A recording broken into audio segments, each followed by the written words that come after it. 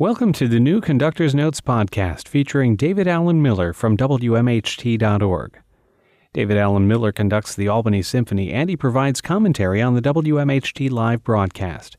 David's commentary is full of fascinating stories about the music, the performances, and more.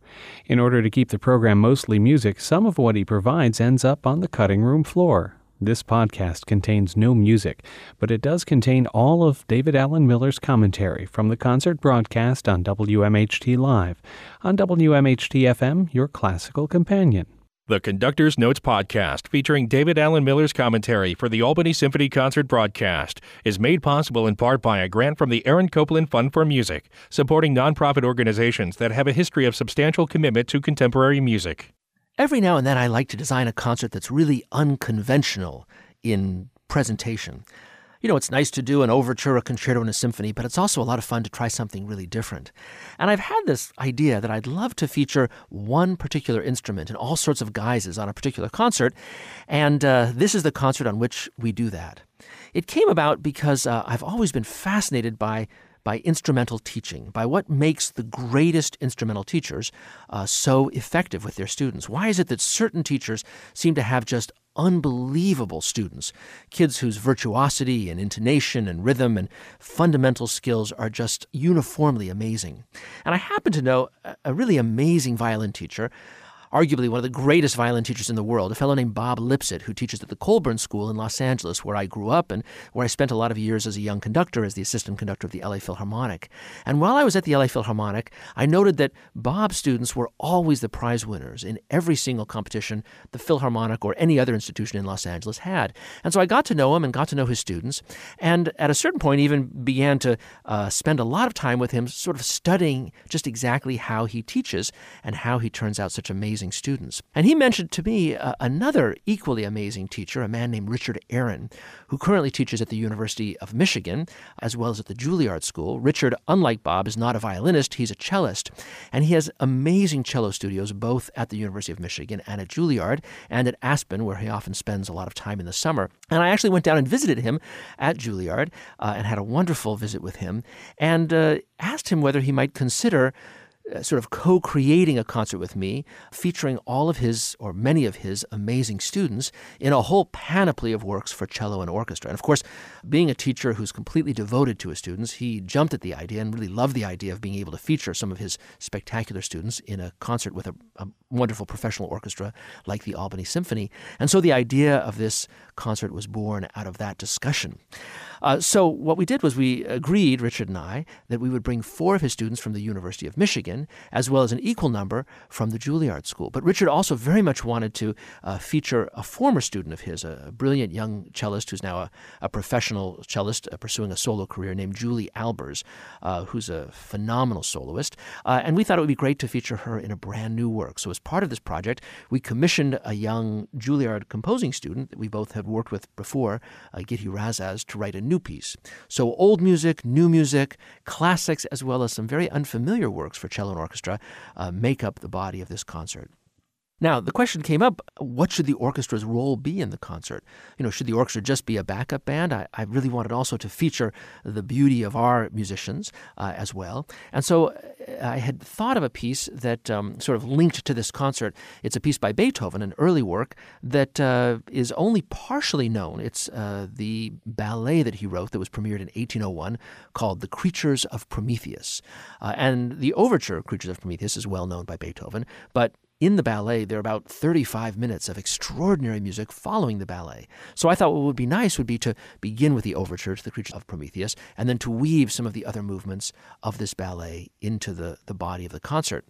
And the reason I thought of The Creatures of Prometheus is because there's an absolutely magnificent, beautiful cello solo movement in the middle of the ballet that's seldom heard because the full ballet is almost never performed. And I thought it would be a nice chance to play an orchestral work by Beethoven, but an orchestral work with a very prominent cello solo that could be a chance to feature our own magnificent principal cellist, Susan Libby. So we began with Beethoven's overture to The Creatures of Prometheus. Again, this is an overture to a really extensive ballet that Beethoven wrote. We don't really think think of Beethoven as a ballet composer because we don't really think of the beginning of the 19th century as a time when there was a lot of ballet. But there certainly were ballet performances, and there was ballet in operas frequently when operas were produced. But this is a standalone balletic work, not based on the myth of Prometheus. This is sort of after he's been released from his bondage there attached to the stone. And in this ballet, it's really about Prometheus, this hero, going and finding two statues and turning them into essentially human beings, and then having them learn about all the arts, about music and drama and dance. So now, to begin this very sprightly and spry, beautiful overture by Beethoven, it's the overture to the Creatures of Prometheus from 1801.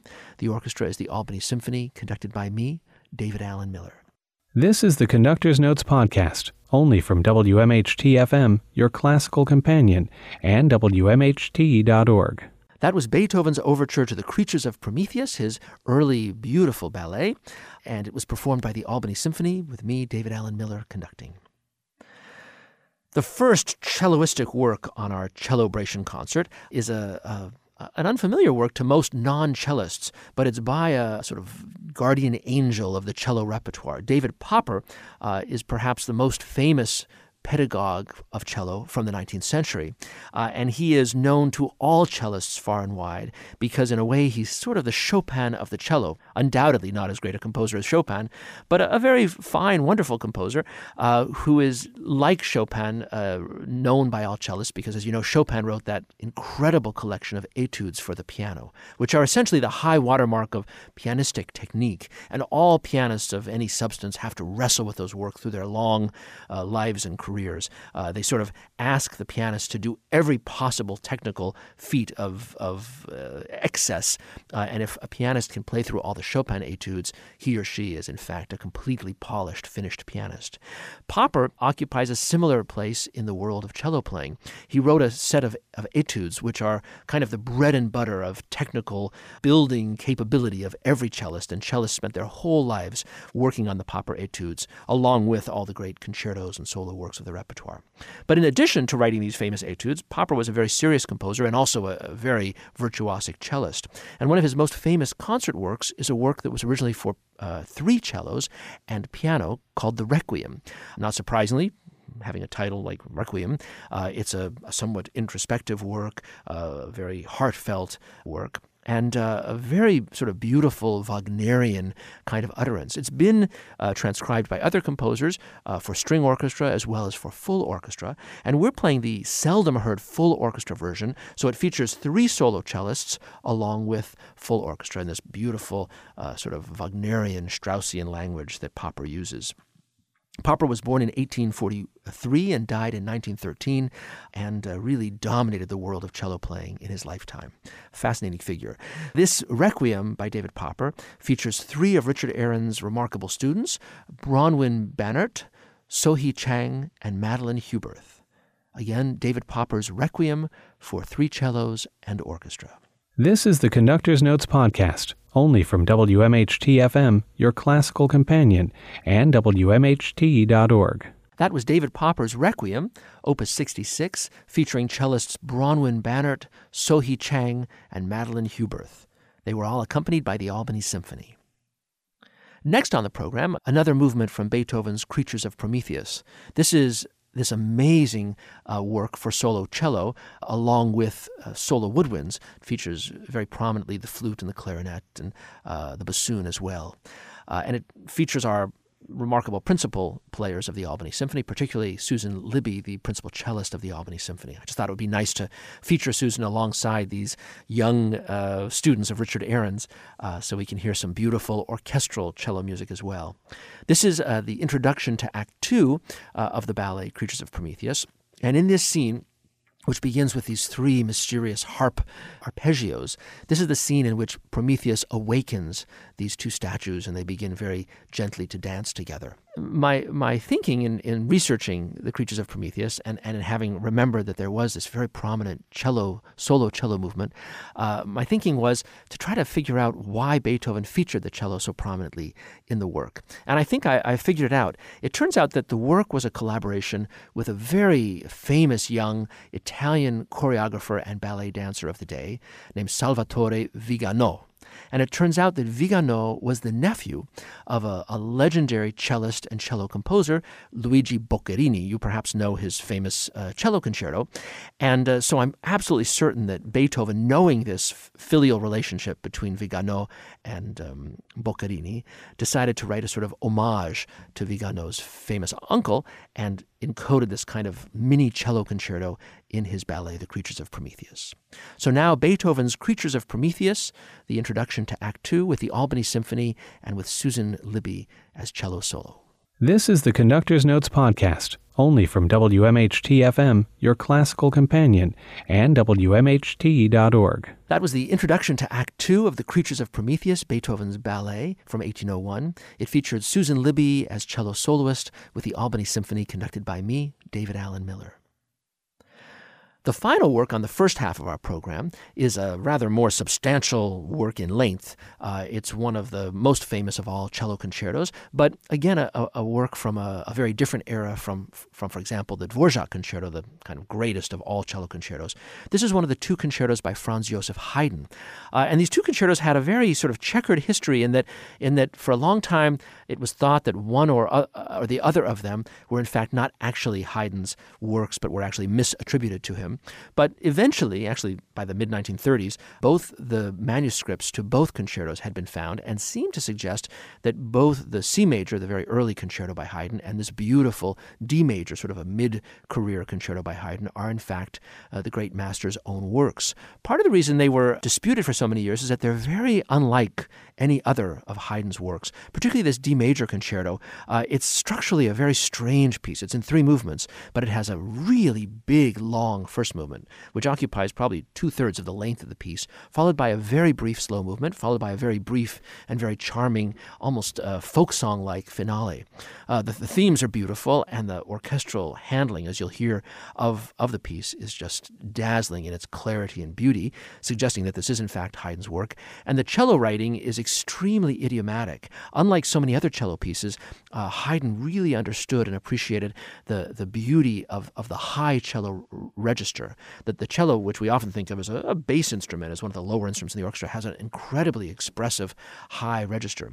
In fact, I think one of the reasons why there are so few really masterpiece cello concertos, and why Dvorak waited so long to write his, is that very often composers don't fully appreciate the incredible range of the cello, that it can play such deep, soulful music and yet such high, really vocal, expressive music as well. Anyway, these two concertos of Haydn, the first C major and this, the D major, which we're about to hear, are both, frankly, loved and feared by cellists, particularly the D major, because it's one of the most difficult concertos in the cello repertoire, and yet it doesn't sound particularly difficult. When played well, it just sounds extremely beautiful. There's also a lot of discussion about the fact that, in a way, this concerto may have been essentially co-composed. The cellist in Esterházy, where Haydn ran the orchestra and worked for the Esterházy family, was a really remarkable cellist, also a very fine composer named Anton Kraft. And he was, in fact, a composition student of Haydn's, as well as being the cellist in his orchestra. And so it's considered by many people that perhaps this is almost like a co-production, that these may, in fact, be Kraft's themes. That's why the first movement has rather four-square themes that aren't very characteristic of Haydn, but that it was Haydn who really helped develop the piece and perhaps orchestrated it for Kraft. The cello writing is so idiomatic and so virtuosic and so technically involved that it's thought that maybe Kraft did more of the work on the solo part and Haydn did more of the work on the orchestra part. Either way, it's a remarkable piece and a beautiful piece, a very soulful and songful piece. It's played by a brilliant young cellist who's a graduate student of Richard Ahrens at Michigan, University of Michigan. Matthew's pursuing a doctorate there and is Richard's teaching assistant. And so the work is the Haydn D major concerto, the concerto number 2. It's in 3 movements. Allegro moderato is the first movement, a rather sprightly allegro, or a relaxed allegro, I should say. The second movement is an adagio, and the third movement is allegro, fast again, a rondo. So here now, Haydn's cello concerto number 2, featuring Matthew Zalkin and the Albany Symphony, conducted by me, David Allen Miller. This is the Conductor's Notes podcast, only from WMHT-FM, your classical companion, and WMHT.org. Our Cellobration weekend featured a great many more events than just the concert, the beautiful concert which you're now hearing. In addition, Richard Aaron, a brilliant cello teacher, came and gave a master class to 4 very gifted young area cello soloists. Very insightful, fascinating discussion in which he talked about his theories of teaching. It seems that after having had a very successful career as a very young man playing in professional orchestras in Israel and Europe, he came back to Seattle, Washington, and didn't have a job, so he began teaching Suzuki cello, although he'd never really trained as a Suzuki cello teacher, and spent about 10 years actually teaching just very, very young students the basics of cello. Developed quite an international reputation doing that, and it was then that he was recognized and invited to come be a professor at the Cleveland Institute of Music, where he developed an astounding young cello class, but continued his nurturing of very young students, and then moved from there to the University of Michigan, as well as to Juilliard and the Aspen Festival. And so Richard has taught at all levels, beginning cellists as well as the greatest sort of master students, and has wonderfully creative ideas about learning the cello, about using the bow, about organizing one's approach to the cello, organizing the left hand, organizing different approaches to the bow. Whenever his students speak about him, they talk about him as being an incredibly organized person, and a person who really can explain to young cellists absolutely how to solve every possible technical problem in a really orderly and organized fashion.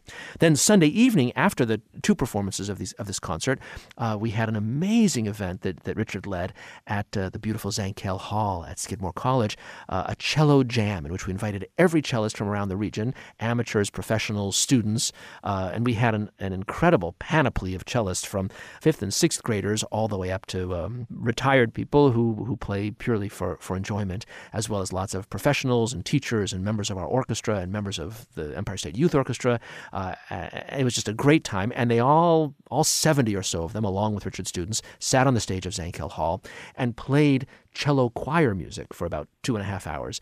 Beautiful, beautiful sounding massed cello event. And Richard gave a little bit of insight into the world of cello playing and practicing and learning scales and such. So we had just a great celebration of the cello all weekend long. The second half of our program began with a rarity by the Italian composer Ottorino Respighi. Respighi, as I'm sure you remember, sort of the greatest orchestral composer among Italian composers of the 20th century, famous for his rather early work, The Pines of Rome, as well as his other works, The Fountains and the Festivals of Rome. This work falls just a few years after that kind of path-breaking sumptuous orchestral tour de force, The Pines of Rome. Respighi wrote that piece in 1917, and this work was written in 1920. It's an adagio con variazioni, an adagio with variations, a very lyrical, expressive, again, a soulful piece, a piece that really exploits the kind of singing tone and the rich warmth of the cello's voice.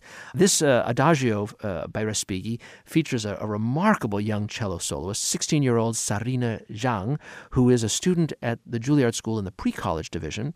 She's also a student of Veda Kaplinsky at the Juilliard School on the piano, and in addition to her remarkable cello playing, she performs on the piano with such minor institutions as the New York Philharmonic, with which she just performed the Bernstein Age of Anxiety, his piano concerto, which is an extremely daunting work. So she's kind of a pitch hitter. She can go cello or piano, and just a remarkable artist who gave just incredible performances of the Bernstein with the New York Philharmonic, as well as of Respighi's Adagio con variazioni on this program with the Albany Symphony. Here she is playing it now. This is the Conductor's Notes podcast, only from WMHT-FM, your classical companion, and WMHT.org. That was cellist Sarina Zhang playing Respighi's Adagio con variazioni with the Albany Symphony. Next on the program, this brand new work that we commissioned expressly for this Cellobration. A few years ago, the Albany Symphony and I had had the pleasure of performing a clarinet concerto by a very gifted young Juilliard student, an Iranian-born young lady named Gitti Razaz, who at that time was an undergraduate at the Juilliard School. And we had a program in which we invited 3 young Juilliard students to compose sort of Baroque-inspired pieces for different instruments, and Gitti selected the clarinet and wrote just an amazing, very concise little 10-minute clarinet concerto that brought down the house. In addition, addition, in my discussions with Richard Aaron about programming this concert, when I mentioned Gitti's name, he said, oh yes, I had a wonderful octet from her for 8 cellos, which we played in Amsterdam, he said, and wouldn't it be wonderful to have a piece from her? So since we both knew her and had really liked her music, we decided to commission a new work for this concert from Gitti Razas. This is a new cello concerto called Afterthoughts, and it was, as I mentioned, written for one of Richard's amazing former students, the virtuoso Julie Albers, who plays it on this concert.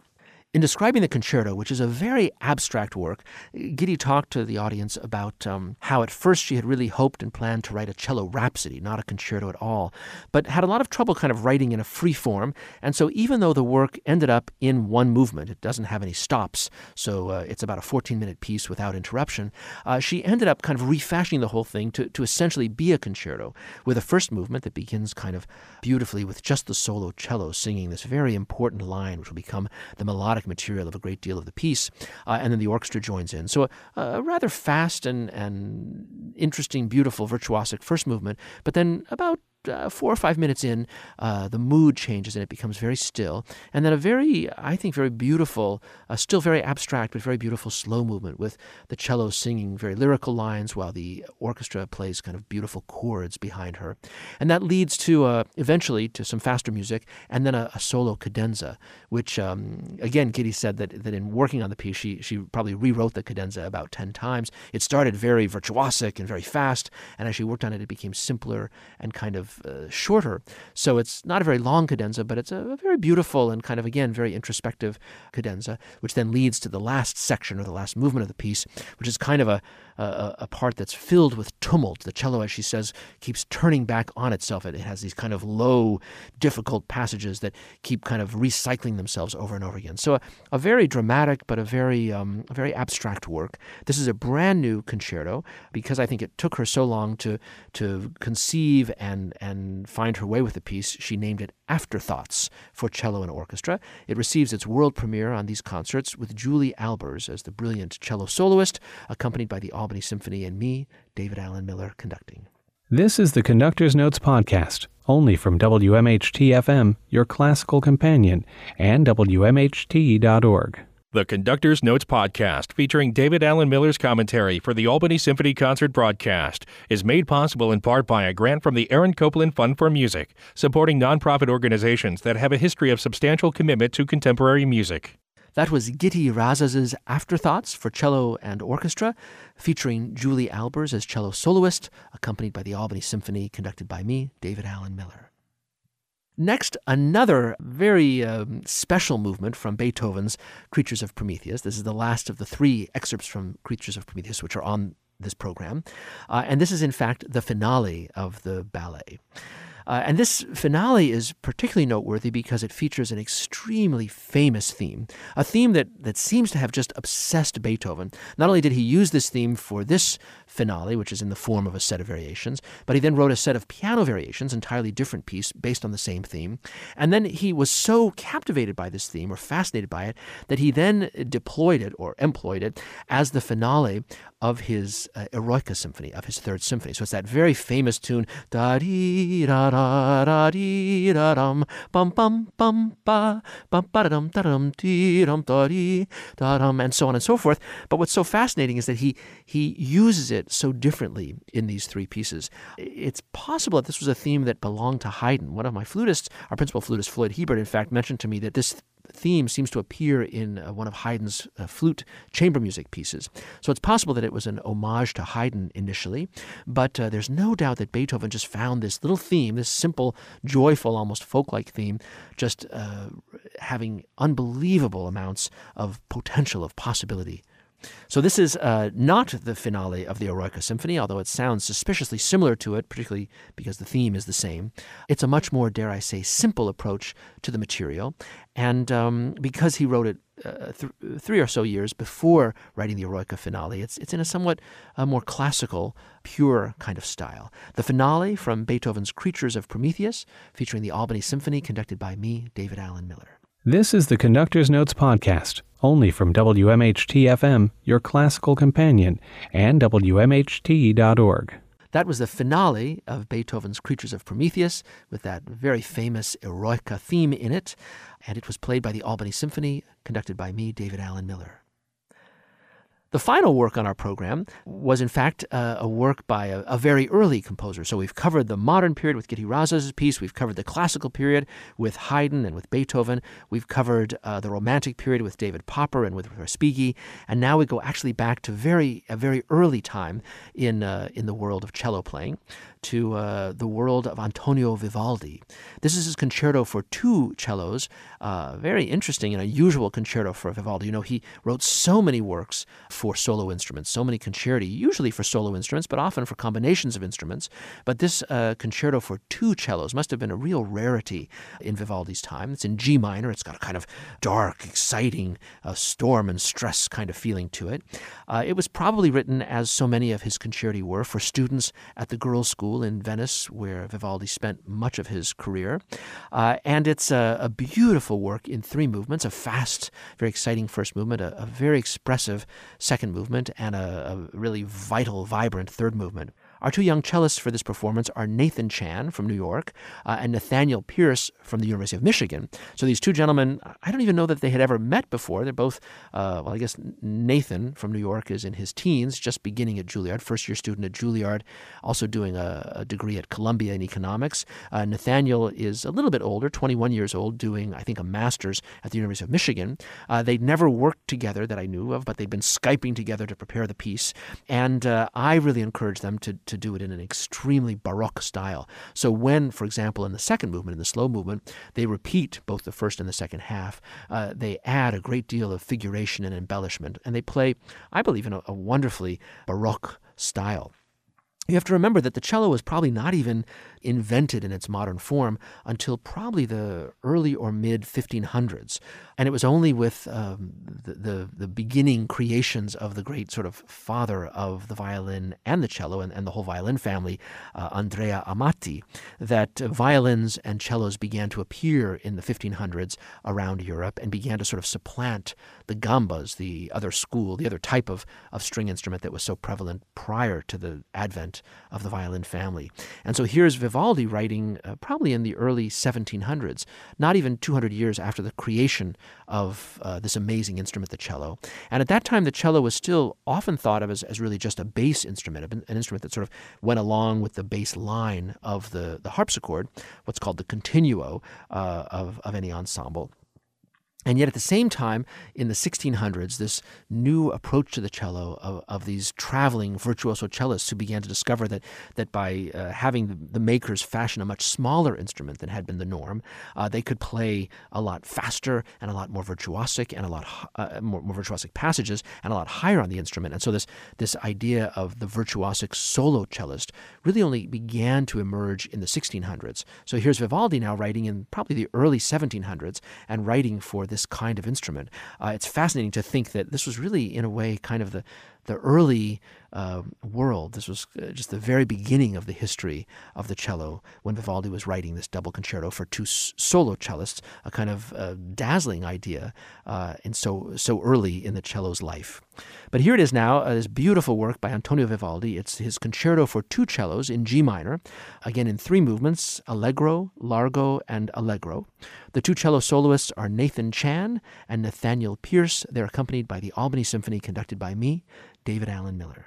The new Conductor's Notes podcast featuring David Alan Miller from WMHT.org.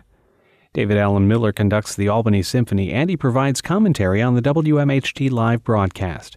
David's commentary is full of fascinating stories about the music, the performances, and more. In order to keep the program mostly music, some of what he provides ends up on the cutting room floor. This podcast contains no music, but it does contain all of David Alan Miller's commentary from the concert broadcast on WMHT Live, on WMHT FM, your classical companion.